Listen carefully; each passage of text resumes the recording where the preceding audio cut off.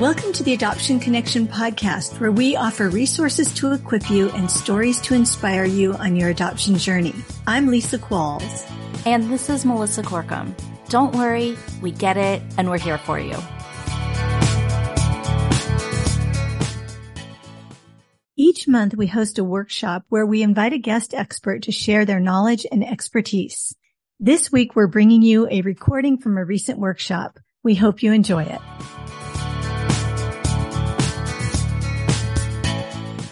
Welcome to our workshop, Attached to God, with author and therapist Krispin Mayfield. Krispin, I'm so glad to have you here today. I first heard about this wonderful book, Attached to God, when one of my adult daughters heard about it, I think maybe on Instagram, and she got it and read it. She said, Mom, you have to read this. It combines two of your great loves, attachment science and God. So she loaned me her copy, and I kept forgetting that it was a loaner, and I kept underlining and making notes. So I had to buy her a brand new copy. But, the parents and professionals here, attachment is a big focus of our lives because of our children and for professionals, for the families that they work with. And you've taken your extensive knowledge about attachment and applied it to our relationship with God, and it is so beautiful. And I know it must be helping people all over. Krispin, the floor is all yours. All right. Yeah. Thank you so much for the invitation. I have just really benefited so much from the in foster care community to learn about attachment. That's really where I started, was in my master's program. I took a weekend class on attachment and attachment trauma, especially in kids that from hard places like Dr. Karen Purvis. And then I went on and got my training in emotionally focused therapy, which is by Sue Johnson, which is using attachment research for couples and families. And then as I was just going through reading everything I could about attachment, I was like, oh, this actually feels like it's relevant to my relationship with God and how I experience God. And it turns out that there was research on that as well. And so that's kind of where we'll go today, is I'll talk about attachment and what it looks like in these different realms. And sounds like y'all are a little bit familiar or a lot familiar with attachment. And what I find in different communities is, like I've heard a lot of feedback of like, I'm an adoptive parent, or like I work in foster care, and I've thought I knew everything about attachment, but I'd never thought about like what it could mean for faith or whatever. So we'll go over all this, but just to start off, I think of attachment as just this inherent drive for connection. One of my favorite descriptions of attachment is from Bethany Saltman. She wrote a memoir kind of about attachment. So she's just a writer, but wrote a book called Strange Situations. And she says, when we lose track of our child in Target, there will never come a moment when we say, oh, well, now that my kids disappeared, I get to sleep in on the weekends and give up the search. And I think that just at its base is sort of speaks to that drive that we have to connect with other humans, connect with our kids, to keep that connection. We know that it is wired into our survival. And so when our attachment is threatened, it can throw us into fight or flight or freeze. It's such a powerful drive. And that's what I see with couples, is I see that when there's a threat to connection in a couple, then they go into fight or flight. And of course we see that with kids. And for those of us that grew up in faith, sometimes we are taught, there's this rupture or disconnection with God. And then we also go into fight or flight then and use some of the strategies that we know to try to keep that connection. But just starting off with attachment, John Bowlby started off in the 1940s, and he published a paper called The 40 Juvenile Thieves, and basically looked at, there were these 40 youth that were involved in the criminal justice system. They'd all been, arrested for shoplifting and found that there was this very high rate among this population that they'd been separated from their mothers for a significant amount of time. And I think that this is probably one of the starts of trauma-informed care, where during that time, there's just this assumption that there are people that are good and people that are bad, and these are just bad kids that do bad things. And so John Bowlby was starting to ask, what if it's not what's wrong with you, but what happened to you? Bruce Perry uses that phrase. So that's really like where attachment started. That's why I was really drawn to attachment, was to understand that the things that we see, the outward behavior, sometimes isn't just reflective of like someone being bad, but it's actually like reflective of their needs or their history. And I really like to think about it as houseplants. So if you look at a plant, and if I was to go on vacation and leave a plant in a dark room for 2 weeks, and then I come back and it's growing sideways towards this like little crack of light in between the curtains, right? So here's this plant that is tipped, almost 45 degrees. I wouldn't say, oh, there's something wrong with that plant. It must be broken, right? I would say, actually, look, this plant is doing exactly what it's supposed to do. It is trying to get light.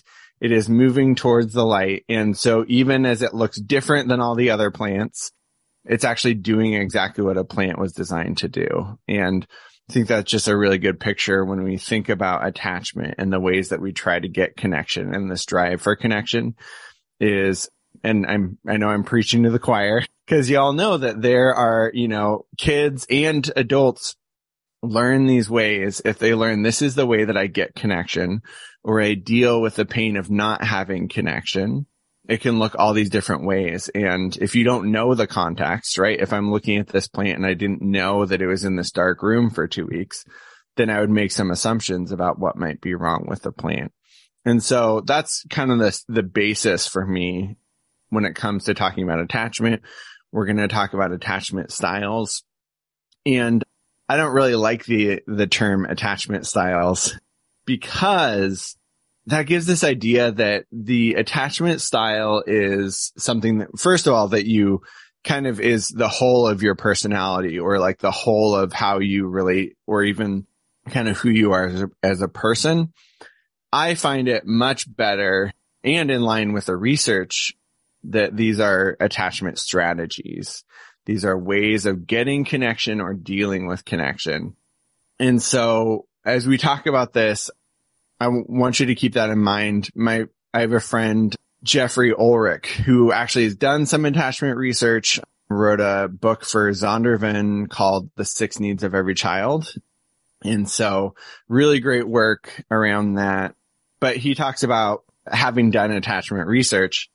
He says that, the categories are for research, but they're not for real people. And I think that's really helpful to notice that there are going to be all these different strategies that show up in different ways. So as we go through, don't be thinking like, which category do I fall in? But thinking about like, are there times where I show up like this, or where I use this strategy? The other thing, as we're talking about this, I know, I'm reminded of, I wish I could remember who said it, but it was, I think maybe it was Dr. Karen Purvis or one of her colleagues talking about the idea of a good enough parent, and how kids who come from hard places need more than a good enough parent. There's just so much that our kids need. And so as we talk through this and I'm describing what kind of creates these different attachment styles, I hope that you're able to be gracious to yourself, because this is just general kind of theories of how we think things work. And I know that if we have kids that come from trauma, whether it's like maybe they weren't with us at the beginning of their life, or like with my kid, where it was like, I know, they were born, to my family, but had gone through this trauma, we're helping them heal. And hopefully by looking at these different strategies, both within ourselves and in those that we care for, we can say, okay, like maybe I understand a little bit better what's going on or what I need or what this kid needs. But the first, and I came up with my own terms. I feel like there's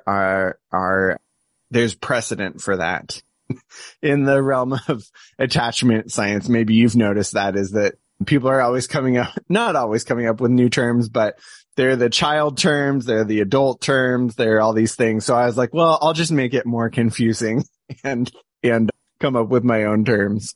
So the first, that I like to look at is an anxious attachment style, which goes with that ambivalent or preoccupied attachment style. And in adulthood, this looks like that person that's like, are we okay? Like, I want to make sure that we're good.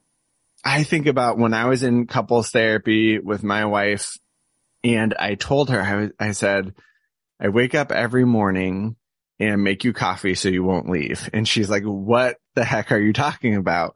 And I'm like, yeah, I know that's not true, but like in my mind, that's the way that my brain works, is like I'm, this anxious part of me that's afraid you're going to leave. And so I have to perform. I have to make sure things are okay between us, which really was a great opening to, process some stuff in couples therapy and create a more secure bond.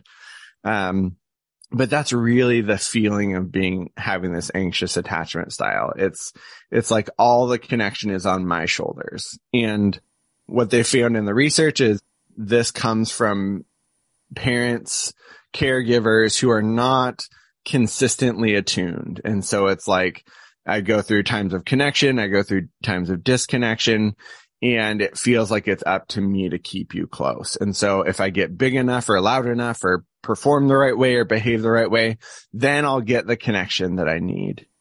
But I have to do a lot of work to get that connection and keep that connection. And this really is a good description of how I was taught in faith growing up, which is, you're saved. There's nothing you can do to make God not love you. I heard all those messages, but I also heard a lot of messages of, God is happy with you and close to you when you're behaving well, and is distant if you're sinning. And so it puts this pressure on us, right? To behave, to perform. It feels like the connection with God is on my shoulders. And we just see this like language show up throughout our faith communities, even though we might say like, yeah, we believe that like Jesus' work on the cross brought a reconciliation that we don't have to work for. And yet we talk about things like, are you far from God this week or close to God? Those sorts of things. And for those of us that already either have that anxious attachment style or were raised to kind of approach God that way, it just reinforces that message. And really what that tells me when I notice that in myself is I need to know that God is going to stick around, that God likes me, that God, it's not like my behavior is not going to determine whether or not God sticks around. I think about Mr. Rogers saying, I like you just the way you are, and that being a really powerful statement, and that actually being a pretty different picture than what I got from God growing up. And so it just makes a lot of sense. And what we find is that when you have that anxious attachment style, even with God, it puts you on edge. It creates this extra level of anxiety, this extra level of stress in your life. And it doesn't feel like, oh, God is there for me. God is like, this parent that is taking care of me. Sometimes it can feel like the roles are reversed, where it's like, I have to keep God happy if I'm going to keep God close. So that's that first insecure attachment style. We're going to move on to the second, which is shutdown attachment style, or avoidant dismissive, if you know the other terms. And on the outside, this is, for adults, this is usually that person that's like, I'm not emotional. I don't need other people. I'm logical. And I work a lot with usually one partner in my couples I work with tends to have this approach to emotions, right? Like I'm fine. Like I don't need to I don't really need other people. I don't need closeness. And that's sort of the story that they've told themselves. But what we know is that if you grew up in a home where your caregiver thinks that your emotions are too much, so if you're sad or scared or whatever it is, or angry, right? If you grew up in a home where when you're experiencing one of those negative emotions, quote unquote, let's say you're feeling sad and you're crying and your parents like, stop crying or I'll give you something to cry about. What that tells your attachment system is, if I'm going to keep the people that I love close, if I'm going to keep my dad close or my mom close, I have to shut down this emotion. And so even though this person has kind of told the story of like, I don't need anyone and I don't have emotions, this actually is the way that they've kept connection. The way that they've gotten connection is by shutting down those emotions so that they don't overwhelm the people that they love most. And by the time they're adults, they're like, this is just the way it is. And actually the brain, oh gosh, I'm trying to remember what part of the brain, but Kurt Thompson talks about this in Anatomy of the Soul, that we find that part of the brain shrinks, and it's the part of the brain that interprets sensations from the body into emotions. And so it's basically what it is like your brain gets good at disregarding your own emotions because you have to choose, do I want connection or do I want to express my emotions? And what ends up happening is that then this gets passed on, because if you're that person that's like, sadness leads to disconnection, then when you see your kid crying, you're like, I can't handle that. Like that, that's bad news. And so that's how it gets perpetuated down through the line. But I see this a lot in the church as well. In my book, it was really important that I pointed out different ways that we've heard this teaching in the church, because I think sometimes people can say, well, that's just your personal issues and you're interpreting that, you're putting that on God. So it's important to me as I wrote the book to say, no, actually, like here are some like prominent Christian leaders that have perpetuated these things, whether they meant to or not. Like I'm not saying that they're bad. I'm just saying that I think that they have their own stuff that's coming out in their writing is my honest opinion. But I think a really prominent example of this is, John MacArthur wrote, lack of joy is a sin for the child of God. And so that message right there is, if you are sad or if you're worried, you are sinning, right? And that has that same approach of like, if I want to be close to God, then I got to stuff these negative emotions down. I have to push those into the basement. If I really believed God, then I would feel happy. If I really believed God, I wouldn't be worried. And so, even though we can look throughout scripture and there are people with emotions all over the place all the time, people always complaining to God, you look through Psalms, but we've gotten this message often in the church that if you want to keep God close, then you have to be happy. You have to be okay. You have to be calm. God is going to be offended by your negative emotions. And one of the ways that we see this is people will talk about, do not be afraid. And, taking that as like God saying, here's how you should feel. Don't feel fear. But in my book, I talk about how I have a 7-year-old and we'll walk around the street and walk around the block. That was what we did during the pandemic. It's like, can't go anywhere, but we can just take a walk around the block over and over and over again. But there were dogs in our neighborhood, and, the dogs would ferociously bark from the other side of the street or from the other side of the fence.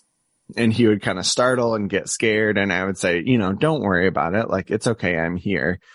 And I think that's what it means when God says, don't be afraid. It's a comfort. It's not telling you how you should feel. And yet in a lot of church communities, we've taken that in as like, if you want to be close to God, then you have to feel these certain ways. And so and then the flip side of that too is the spiritual bypassing. So, which is a word a term for when you feel something and you sort of skip over it by turning to spiritual language. So like, I'm not afraid. God's in control, but like as a way of like disowning or ignoring your own anxiety about something. So those kind of go together where it's like, I feel like I have to not be worried to be close to God, but also like I'll just repeat Bible verses to pretend like I'm not afraid instead of actually vulnerably engaging with the people in my life or with God about how I'm actually feeling. So that's the second G. So again, you can look at these and say like, you might do the, performing for God to try to keep God close and also shut down your emotions. You can do both of those. You don't have to be in one category or another. And the third is, I call that a shame-filled attachment style. This would fit in the disorganized category or fearful category, fearful attachment for adults. And this happens when parents are abusive because our parents are supposed to love us and to help us feel loved. But if they don't, it creates this sense like there's something wrong with me. And so these will be kids that will have a lot of shame, have this feeling of like there's something at my core that's broken. They'll criticize themselves. They'll act out in ways in accordance with how they view themselves. And the same thing happens with God where it feels like I'm not holy enough to be close to God. God really wants me to be perfect, but I can't be perfect. So at least I can sort of criticize myself, or I can beat myself up.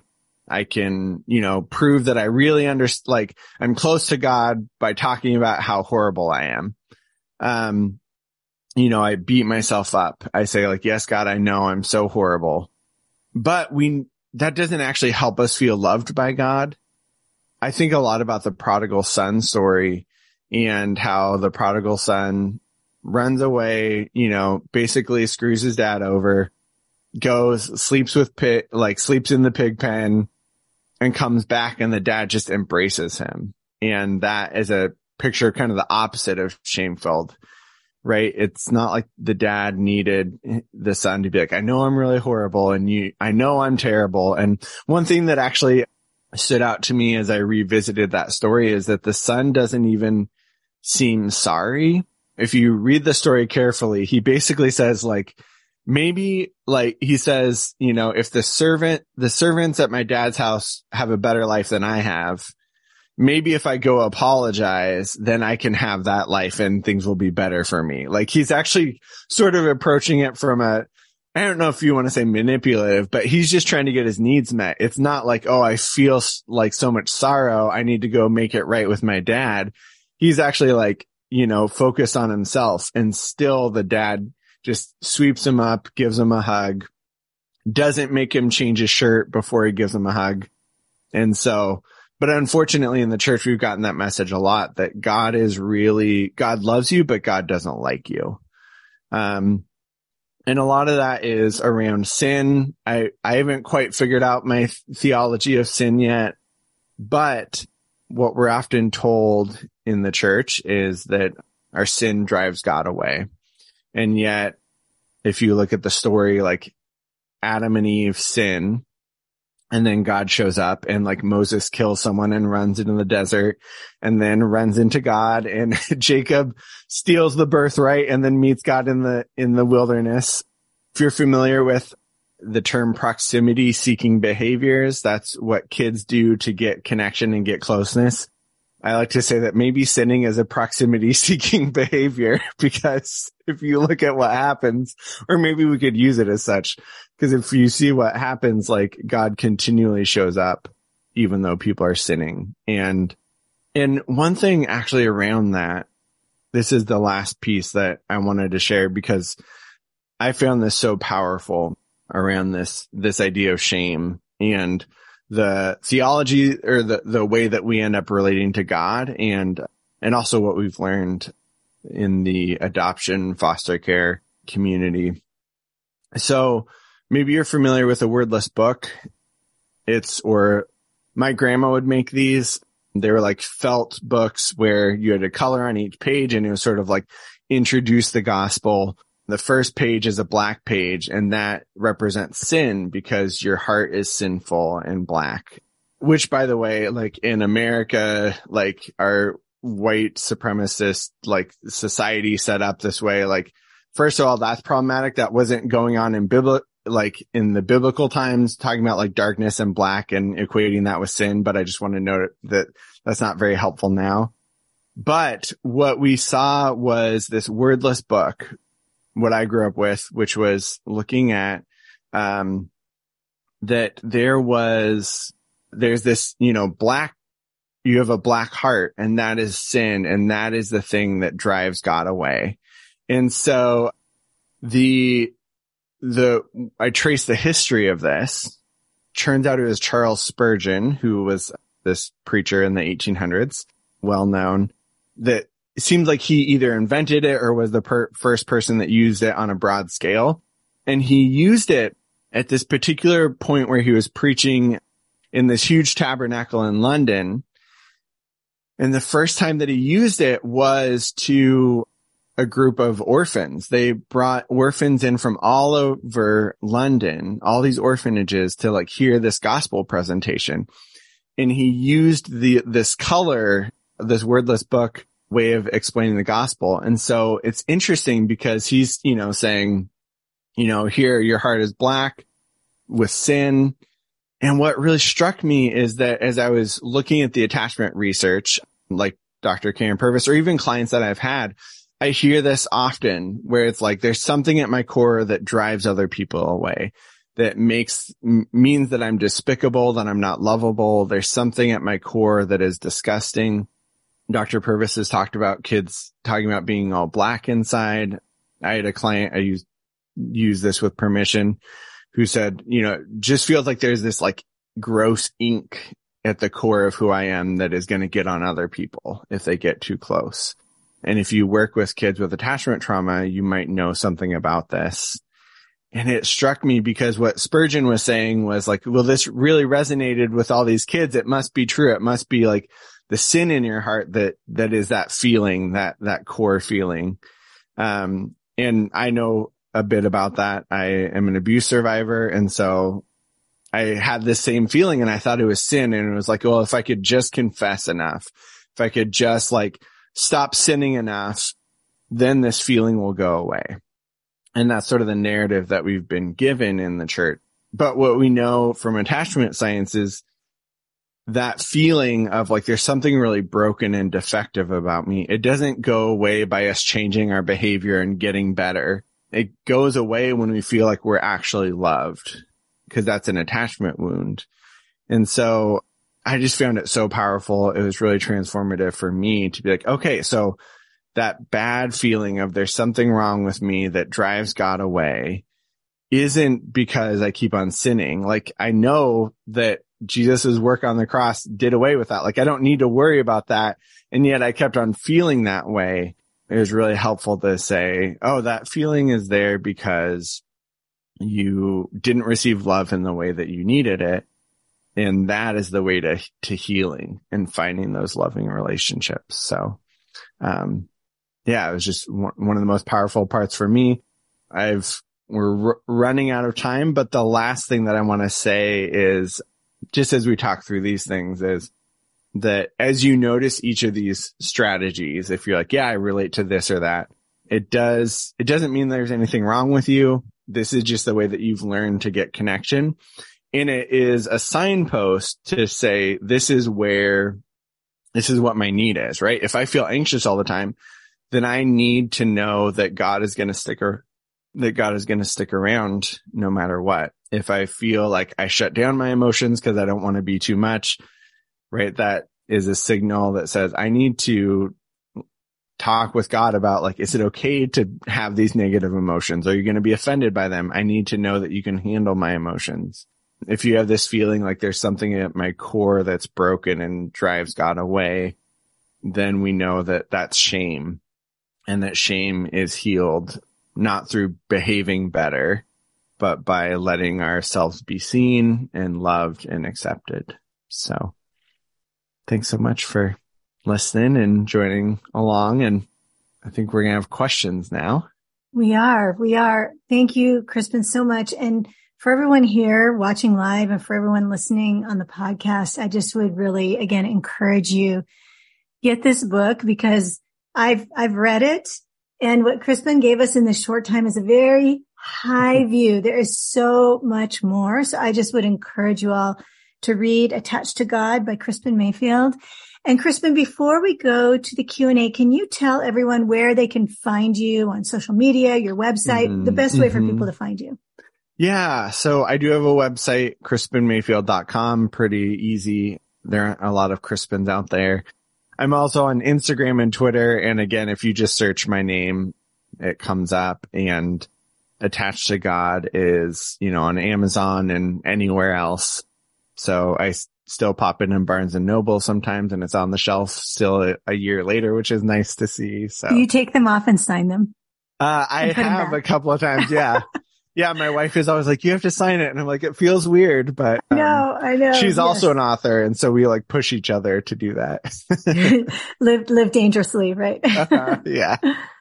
Well, thank you. And just for anybody listening, Krispin is spelled Krispin, and Mayfield is exactly the way it sounds. So you can easily find him.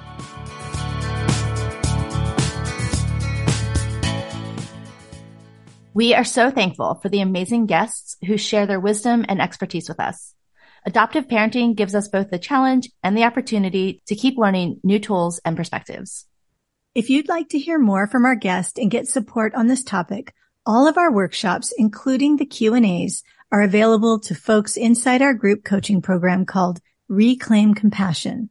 To learn more, go to reclaimcompassion.com.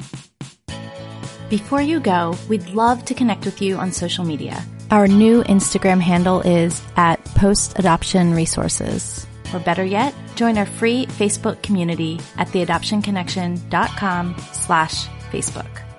Thanks so much for listening. We love having you. And remember, you're a good parent doing good work. The music for the podcast is called New Day and was created by Lee Rosevier.